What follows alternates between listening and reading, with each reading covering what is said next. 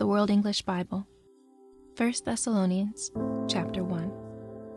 Paul, Silvanus, and Timothy to the assembly of the Thessalonians, in God the Father and the Lord Jesus Christ. Grace to you and peace from God our Father and the Lord Jesus Christ.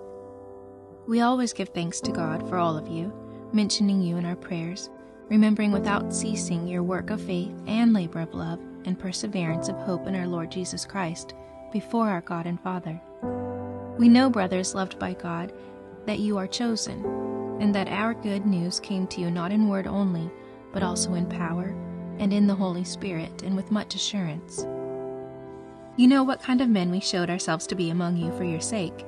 You became imitators of us and of the Lord, having received the word in much affliction, with joy of the Holy Spirit, so that you became an example to all who believe in Macedonia and in Achaia. For from you the word of the Lord has been declared, not only in Macedonia and Achaia, but also in every place your faith toward God has gone out, so that we may not need to say anything at all.